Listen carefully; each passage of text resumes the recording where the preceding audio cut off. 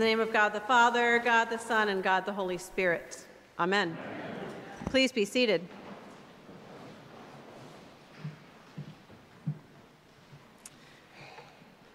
During the summer, our kids were to read every day if they hoped to play video games or watch television. Maybe you had a similar rule in your house. Maybe your kids followed it all the time. It did not always happen in our house. But one day, as I was on the back porch coming inside, I heard noise, like louder noise than usual. So I poked my head in the back door, and I heard my 6.5-year-old, Robinson, yelling, and Sam, his dad, sitting quietly next to him on the sofa. So this is not normal behavior in our house. I didn't quite know what was going on, and so I just looked, and Robinson is holding a book in his hands. It's a book entitled Waiting is Not Easy, and he is shouting the words of the book. All of them, whether or not they had an exclamation point next to them or not. Waiting is not easy. Every single word, yelling it. And so it became a game to scream read books. So he began reading more and more, enthusiastically and voraciously. As parents, Sam and I were highly amused. His older sister Josephine was underwhelmed and irritated because she was trying to read as well, and the scream reading was not working for her. However, it kind of has helped prepare him for first grade, and his means of getting the job done was quite disruptive. However, the normal order of the house still was okay, right? So he was disrupting what was normal. And as I read this passage from Luke today, I thought about the scream reading of a children's book, because Jesus is disrupting the normal order of the world by imparting this good news. Last week, John preached about the passage that comes just before this, in which Jesus is telling the crowd to get ready, to be prepared, to be alert. Today we hear that judgment is coming. You know, we forget sometimes that Jesus is also a prophet. And today he shines forth his prophetness. He says, I came to bring fire to the earth, to the land, and how I wish it were already kindled. I have a baptism with which to be baptized, and what stress I am under. That can also be translated, I am trying to hold it all together. Can you imagine Jesus quaking, trying to hold it all together until the work is completed?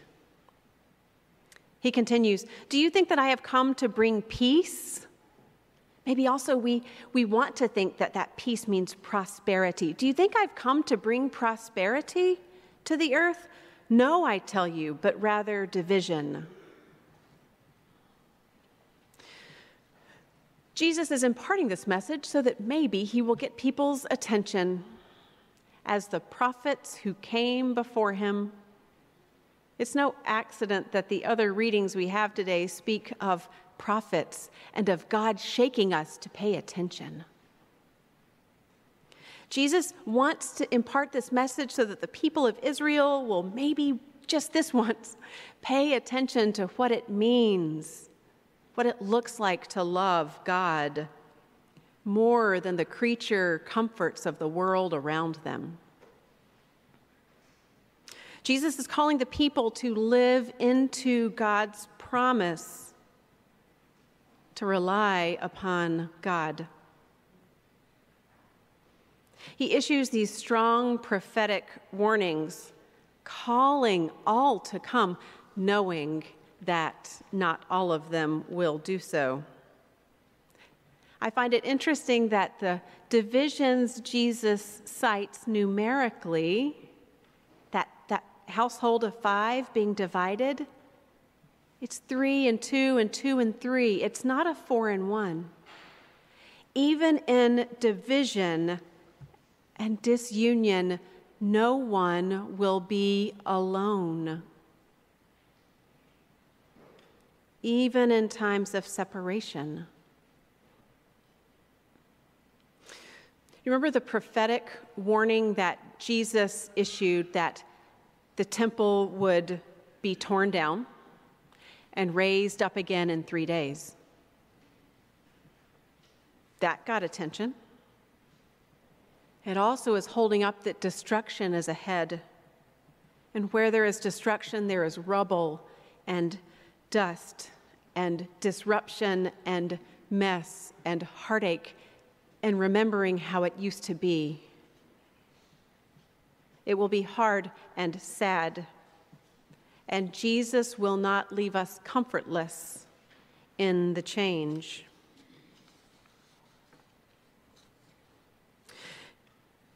Jesus, being a prophet, sometimes gets filed down. Those rough edges get smoothed in the beautiful portraits we paint and the images we have of Jesus as the good shepherd who sits on the ground and the children gather, right?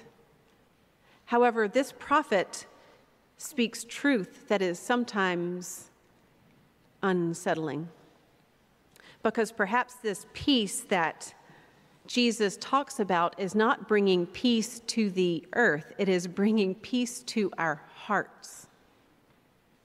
It is bringing peace where God's peace must dwell all the time. While God created this, yet we do not always live as God has called us to live, and we see that throughout the Old Testament and in the tension of the New Testament. You know, when we think about prophets, John the Baptist comes to mind, maybe, wearing camel's hair and smelling weird, and we don't imagine Jesus usually in that same vein, yet the words he says today are disruptive because they're reminding us that this world is not to look as much like this world, but to look like what God is calling it to look like. It is God's peace, which we sang about in our hymn just before the gospel. The peace of God, it is no peace, but strife closed in the sod. Yet let us pray for but one thing, the marvelous peace of God. That peace is not always easy and beautiful, and sometimes it feels like screaming. I heard a story on Friday night that surprised me a little bit. I heard a new detail. Becky and I both went down to Montgomery for a dinner for some people who were gathering before the pilgrimage, the Jonathan Daniels pilgrimage in Hayneville, Alabama. And so there was a gathering from the Seminary of the Southwest who came, and folks from Vermont and all over the place.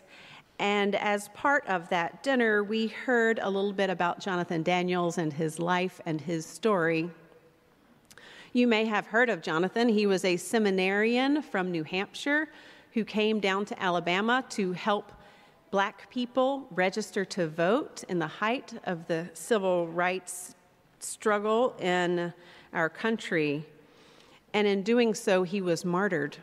It didn't happen immediately. He actually withdrew from seminary for a little while to come down and answer God's call for this young white man to be amidst the Black Belt of Alabama and to help use his voice to advocate for those whose voices were not being heard. And so he was helping in Lowndes County, a very rural area.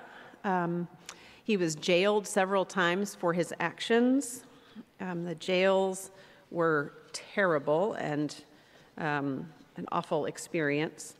He was invited into homes of people in the area. He became friends with them. He worshiped with them. They went over to Selma and went to St. Paul's Episcopal Church and went to church there, which caused a bit of a disturbance.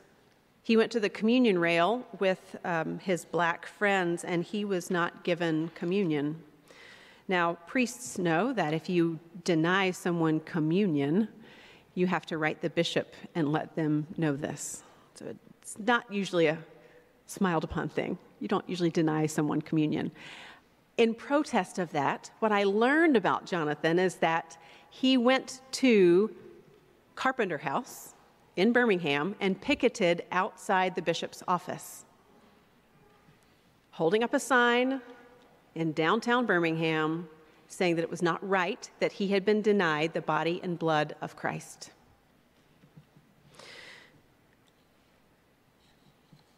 That changed the way I saw Jonathan. I saw him as a young man who the children of the Black Belt loved.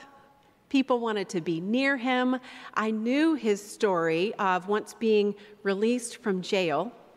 He and his imprisoned friends went to Cash's store to get a Coca-Cola on a hot August day.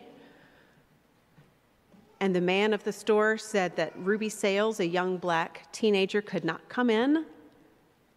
And then he pulled out a shotgun and shot her, and Jonathan jumped in front and took the bullet so that Ruby was left physically unmarred. Jonathan died a martyr. And yet I didn't know about his courage to carry a sign out in front of our bishop's office.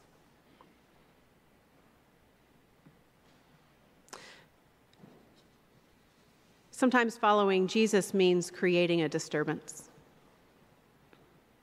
It is not easy, and yet it is because we pursue the peace of Christ that we do this.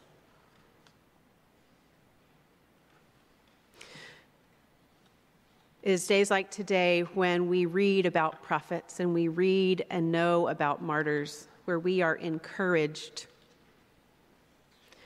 where we, though we may struggle with interpreting the present time, we see those around us and we follow the goodness. We follow those dedicated to love and love and love to the end at all cost. It is not easy. It is messy. And yet they become that great cloud of witnesses who inspire us.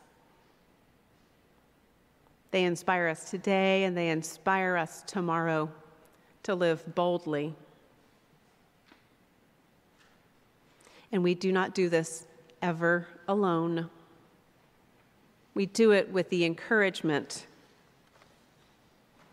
and the fervor that Christ inspires in us.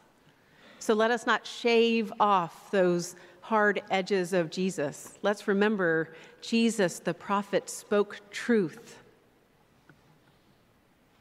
May you speak truth and live that truth. To the glory of God. Amen.